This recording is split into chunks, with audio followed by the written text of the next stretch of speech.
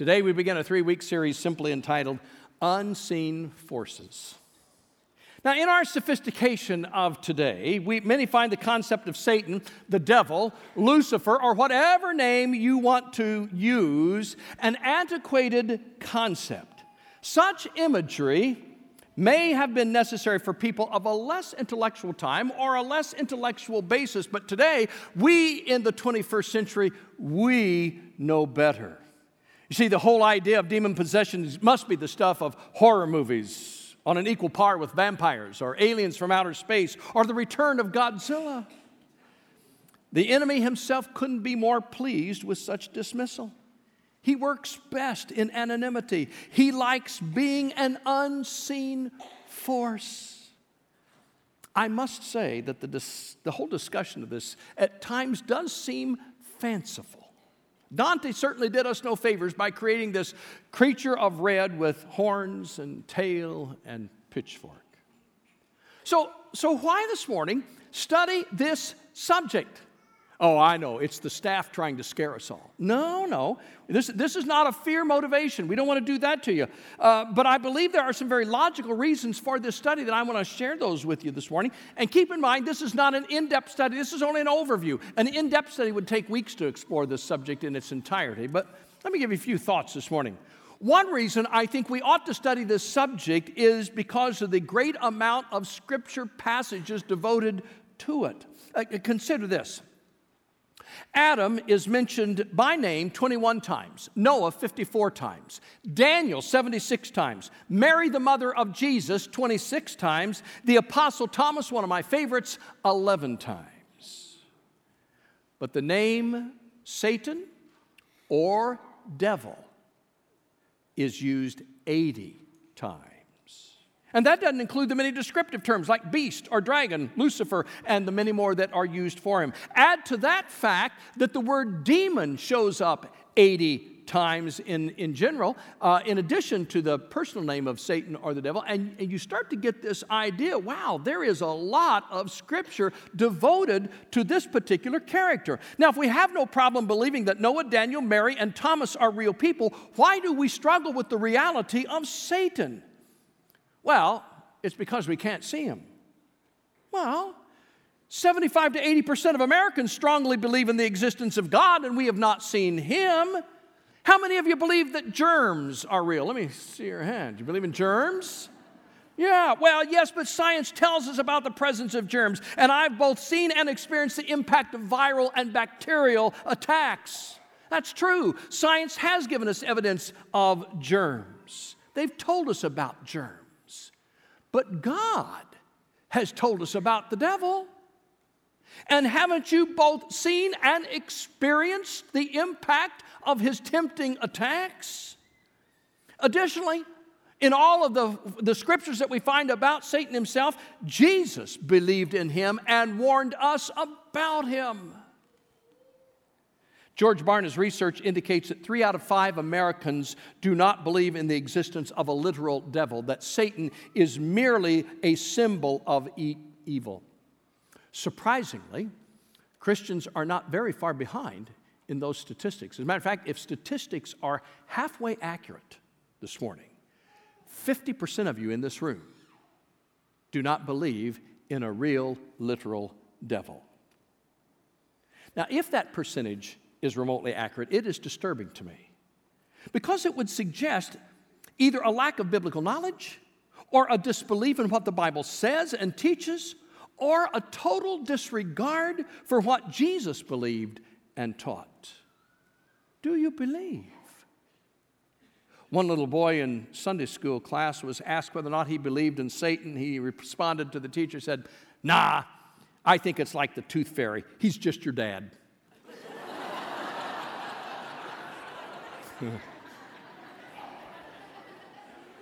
Good news for us dads, it is not us.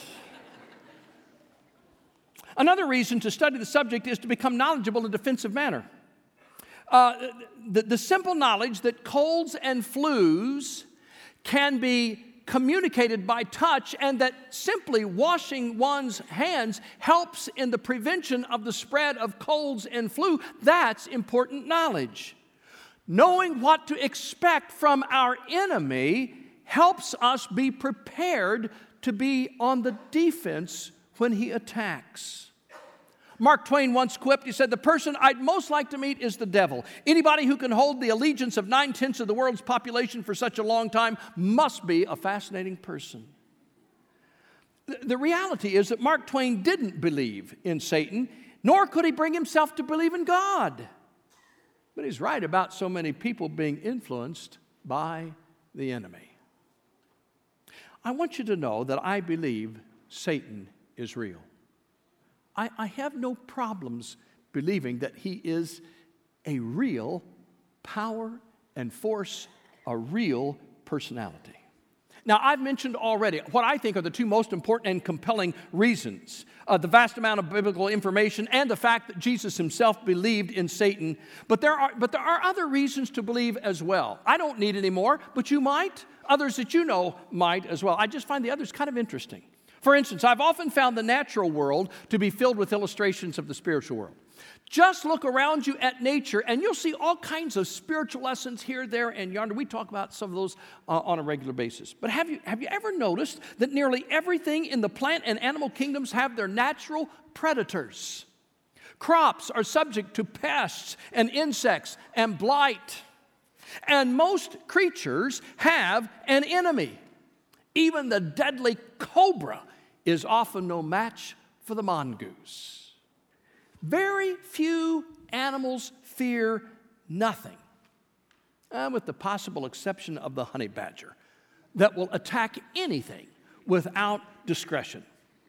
We saw a t-shirt last year while we were on vacation that simply said, "Honey badger don't care." A honey badger can afford not to care. You and I can't afford not to care when it comes to our spiritual enemy. Now, don't misunderstand me this morning. I'm not suggesting that vicious animals are controlled by the devil. Well, snakes maybe. All I'm suggesting is that nature itself is an illustration that there are two diametrically opposed forces at work in this world, that there is the predator at work in this world. Now, if that doesn't convince you, then let me add this question to you. How do we explain the intense wickedness of this world? Humanism would suggest that human nature continues to improve and evolve, and that given enough time, human beings will actually get to a point where they're basically always good. I'm not seeing it. I don't know about you. I'm not seeing it. How do we explain human trafficking? Just recently, 276 Nigerian girls were kidnapped for resale. They will be used as slaves for forced labor, sexual exploitation, or organ donation. Who would be so cruel as to capture these young lives and ruin them? Furthermore, who would be so cruel as to buy them, to use them for forced labor or sexual exploitation, or to take their lives for organ donation? And that's only a drop in the bucket compared to the people around the world. The number is only small compared to the thousands of young ladies and young men that are forced into human trafficking in a multi-billion-dollar business. Where does such evil come from? It is estimated that just since the beginning of the 20th century, just a little over 100 years, attempts at genocide of one group over another have resulted in over 45 million deaths. That does not even count the 20 million Soviet lives killed under Stalin and the 40 million Chinese lives killed under Mao Zedong. Add to such atrocities suicide bombings, serial killings, school shootings, terrorist attacks, inhumane torture, and more. How do we explain such depravity in this world apart from the presence of evil? I'm always amazed how that when things go wrong, people want to blame God. When was the last time the news gave us some tragedy, as it does, and somebody said, "Boy, the enemy sure is hard at work"? See, evil didn't just happen. We have an enemy whose chief purpose it is to destroy us spiritually, and he'll stop at nothing to accomplish his task. He may be an unseen force, but he is a force to be reckoned with. On the Sunday a few weeks ago when we were going through the book of Ephesians, we studied the armor of God. Do you remember how that passage is introduced? In Ephesians chapter 6, verse 10 and following, it says, finally, Paul is summarizing some of the things that he's written before that. Finally, be strong in the Lord and in his mighty power.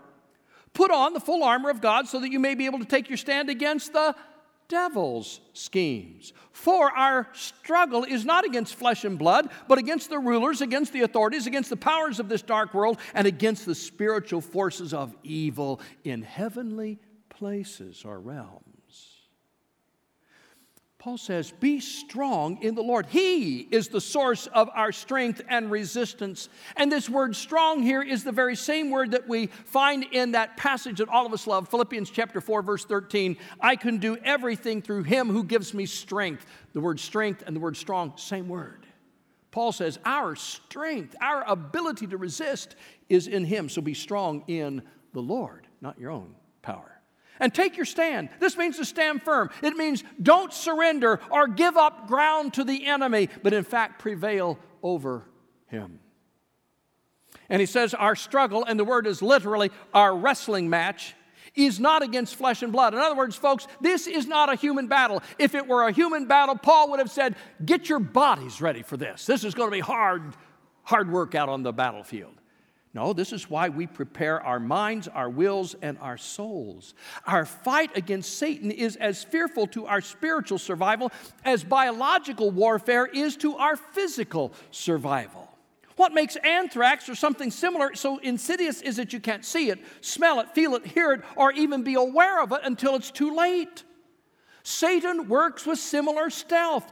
Just when you think you've mastered your weaknesses, he moves in for the kill like a lion stalking a weakened prey. The demonic hordes under Satan's authority, the powers that are unleashed on an unsuspecting world, and the evil intent to thwart the will and the plan of God all take place in a different realm, a different dimension. This is not a physical battle. Your war is not against another human being. Your war, your fight is against the enemy. You say, well, when did this war begin?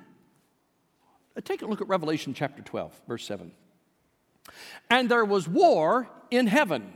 Michael and his angels fought against the dragon, and the dragon and his angels fought back, but he was not strong enough, and they lost their place in heaven. The great dragon was hurled down, that ancient serpent called the devil or Satan, who leads the whole world astray. He was hurled to the earth, and his angels with him. Now, we don't have a whole lot in the Bible about the beginning of all of this battle. I guess it is not important that we know how it began, just that it is very intense.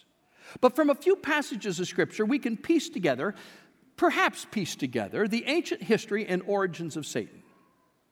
And it may go something like this. Apart from the creation of the universe, the creation of the world, and creation of us and nature around us, God was also involved in creating the angelic realm. Okay, now we don't know when he did that.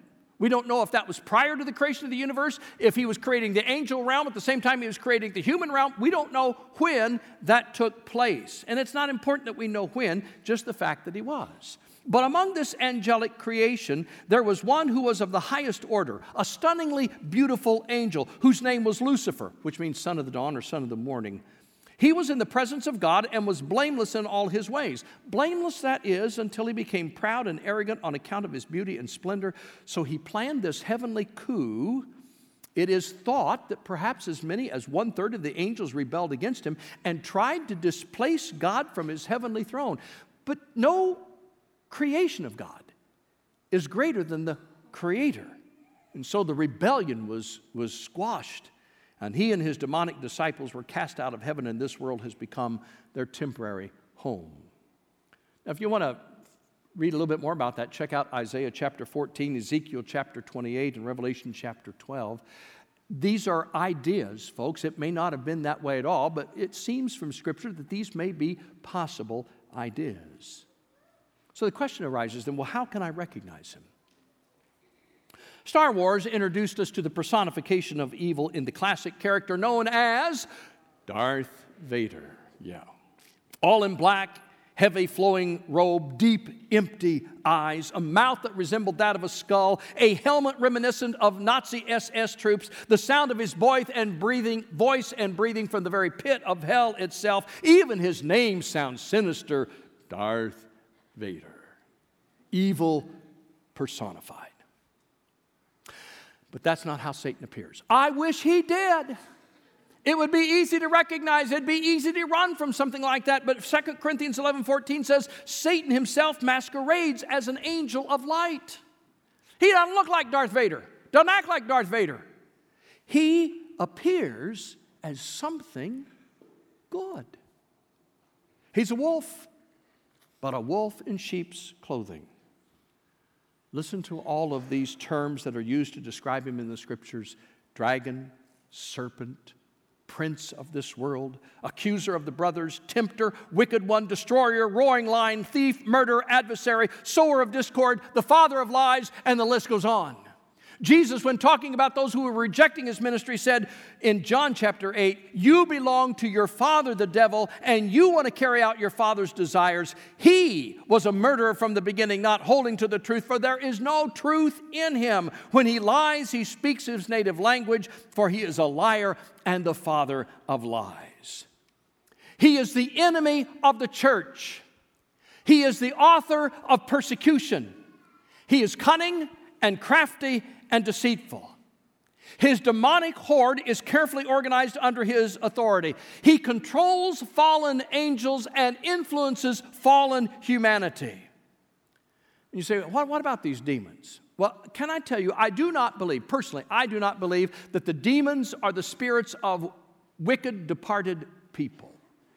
I believe that the demons under Satan's control who do his bidding in this world are the fallen angels who rebelled with him in this war in heaven. The Bible describes them as worthless, vile, base, vicious, and degenerate beings whose goal is to infiltrate society and this world with those very same characteristics. They have the capacity to possess those with no spiritual resistance. And we're going to talk a little bit more about that next week. So if you got questions, we'll hang on to those. We'll come back to that, okay? And as the father of lies, Satan himself tempts us with doubts, half-truths, white lies, total falsehoods, whatever he can use in an attempt to get us to turn against God. He deceives us about God himself. Oh, God isn't real. Or God won't mind if you do that.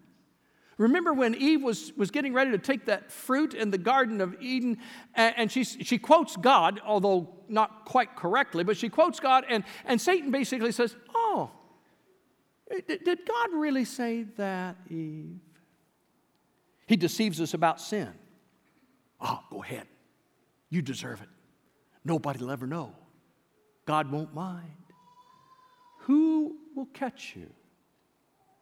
He uses anything and everything for his purpose. He can take something that was intended for good and make it evil in its use. I think one of the greatest creations of technology in human history was the printing press that was designed to increase knowledge among humanity. Satan has taken it and used it to introduce humanity to printed pornography. Drugs that have been developed through the years to help and heal also give humanity ways to escape temporarily and permanently. And for all of its wonderful help, the internet has brought immorality right into our own homes. You see, the work of evil in this world can take even good things and use them for evil purposes. Here's the bottom line. You cannot solve a problem if you do not know its source. And you cannot deal with the temptations that you face if you don't know the source of those temptations and the source of evil that is tempting you. We came home the other night, walked in the door, and the first thing I heard was, chirp. You know what that is when you hear that sound. It's a smoke detector that needs a new battery. So I grabbed the stool and I grabbed a battery. Now I went over, replaced it, got down, took the stool off, and I heard, chirp. And I thought, okay, bad battery that I had in storage. So I get in the car, drive to the store, buy batteries, come back, put a new one in, take the stool down, chirp. I'm a little frustrated by this point in time. we have another smoke detector at the other end of the house. I thought, well, I'll go down and check this one out. So I got down there, checked it out, successfully got it chirping. Now I've got two chirping at each end of the house. I don't know why I did that. Finally got the other one stopped, and I go back down, and now I'm back up on the stool. I got it off. I've got the battery out. I'm checking the wiring. Chirp. And I'm thinking, how in the world can I do that? I stand there, I'm scratching my head, and I'm looking down, and right underneath our smoke detector is a carbon monoxide detector plugged into the outlet below, and that's what had gone bad. You can't solve the problem if you don't know where the problem is. You can't defeat a temptation if you don't understand where the temptation is coming from and the enemy who so desperately wants you to fail. You and I have to learn how to recognize his advancements. Know the source of your problems. So the question comes up then, well, how can I avoid him? All right, let me give you some things very quickly as we wind up our service this morning. They're going to seem simple and easy, but they work if we'll do them. Number one, read the Bible. I know that sounds simplistic, but knowing God's word of truth helps you recognize and resist Satan's word of temptation. When Jesus faced Satan's temptations following his baptism, and by the way, Satan usually attacks after some spiritual victory. After his baptism, he went out in the desert, and Satan attempts to tempt him to sin. Each time, Jesus responded by quoting Scripture. He said to each temptation, "It is written." I'm telling you, there is power in the Word of God. But you can't quote what you don't know. And I'm here to tell you, it is harder. It's not impossible, but it's harder to yield to temptation when you can remember what the Bible says about the problems of sin. Knowing your Bible will help you face temptation. Not a guarantee, but it will help. Number two, pray. It is harder to sin when you're talking to God. After every time of sin in my life, when the guilt begins to settle in, I find myself thinking, why didn't I think about God? Why didn't I stop and pray to God? It's because sin has a way of dulling our senses and simply eradicating us of any conscious awareness of God. And so if when you are tempted, you will begin immediately to pray, it will help. Because when you can picture God as looking over your shoulder, it's a lot harder to sin. So pray. Number three, monitor your thoughts and your actions. Be careful what you read, what you watch, where you go, and who you associate with. If certain literature tempts you in your thoughts, then stop reading that kind of literature. If you struggle with internet pornography, get somebody to hold you accountable. Get somebody to put filters on your computer, and only they can change the filter so that you can't get past them to get to the internet pornography anymore. If you're fighting alcoholism, don't go where alcohol is being served. If certain people are encouraging you to do something that you know isn't right, change your associations. Whatever the problem is in your life, monitor your thoughts, your actions, your associations. Number four, don't fight alone. That's why I am convinced this is why God established his kingdom in this world. Because we need reinforcements. What military officer would lead his troops into battle and leave the reinforcements behind? What Christian goes into battle against the arch enemy, Satan himself, and leaves behind the defenses of the reinforcements that we have in the body of Christ? Are you in a small group, a study group? Are you in a life group yet this morning? You need to get involved in these. Do you have an accountability partner? Are you taking advantage of some of our support groups here? Do you know what we can offer you? Let me give you a list of some of our support groups. Grief Care, Divorce Care, Narcotics Anonymous, Sexual Addiction, Celebrate Recovery large group meetings, Parents of Children with Allergies support, Financial Assistance, Financial Counseling, Cancer Support Group, Deacon Care for Widow and Widowers, Food Pantry Support, Marriage, Premarital Counseling, Life Coaching Support, Military Support Group, Crisis Counseling, and the list goes on. We've got others. We will help you. I'm telling you, don't fight these battles alone. Now, here's the good news. Satan is not God's equal. He is not all-powerful. He is not all-knowing. He cannot be everywhere at once. Here's the bad news. Satan is not God's equal, but he's stronger than you alone, and he's stronger than me alone. True, he can only tempt, he can't prevail, but I'm here to tell you that his temptations are incredibly persuasive. And most of us have fallen prey many, many times. Here's the last thing. Surrender your life to the Lord. James chapter 4, verses 7 and 8. Submit yourselves then to God. Resist the devil, and he will flee from you. Come near to God, and he will come near to you. Submit. I prefer the word surrender. Surrender means yielding one's power to that of another. And seldom is surrender viewed as a positive action. Most equate surrender with some kind of a defeat. But I'm here to tell you that sometimes surrender is the decision that leads to life. In 1862, John T. Wilder, colonel of the Indiana 17th Infantry Regiment of the Union Army, commanded a small Union garrison that came under attack by Confederate troops. The Union troops were surrounded and greatly outnumbered, 22,000 to 4,000. Colonel Wilder debated his next move. Should he fight it out or should he surrender? Unable to resolve the dilemma in his own mind, he did something just extraordinary, something unheard of. Under a flag of truce, he approached the battlefield and was escorted to General Braxton Bragg's tent, blindfolded, behind the Confederate lines. There he proceeded to ask for the general's advice on what he should do. At which point, General Bragg removed the blindfold and pointed to the cannons that were aimed at the Union garrison and told him to count. Wilder began to count. He got up to 46 and stopped counting because there were dozens more to count. He surrendered his troops, saving thousands of lives. And although 2 months later he was involved in a prisoner exchange and he went on to distinguish himself as a hero in battle, I'm telling you, he was no greater hero than the day he decided that life was most important and he surrendered.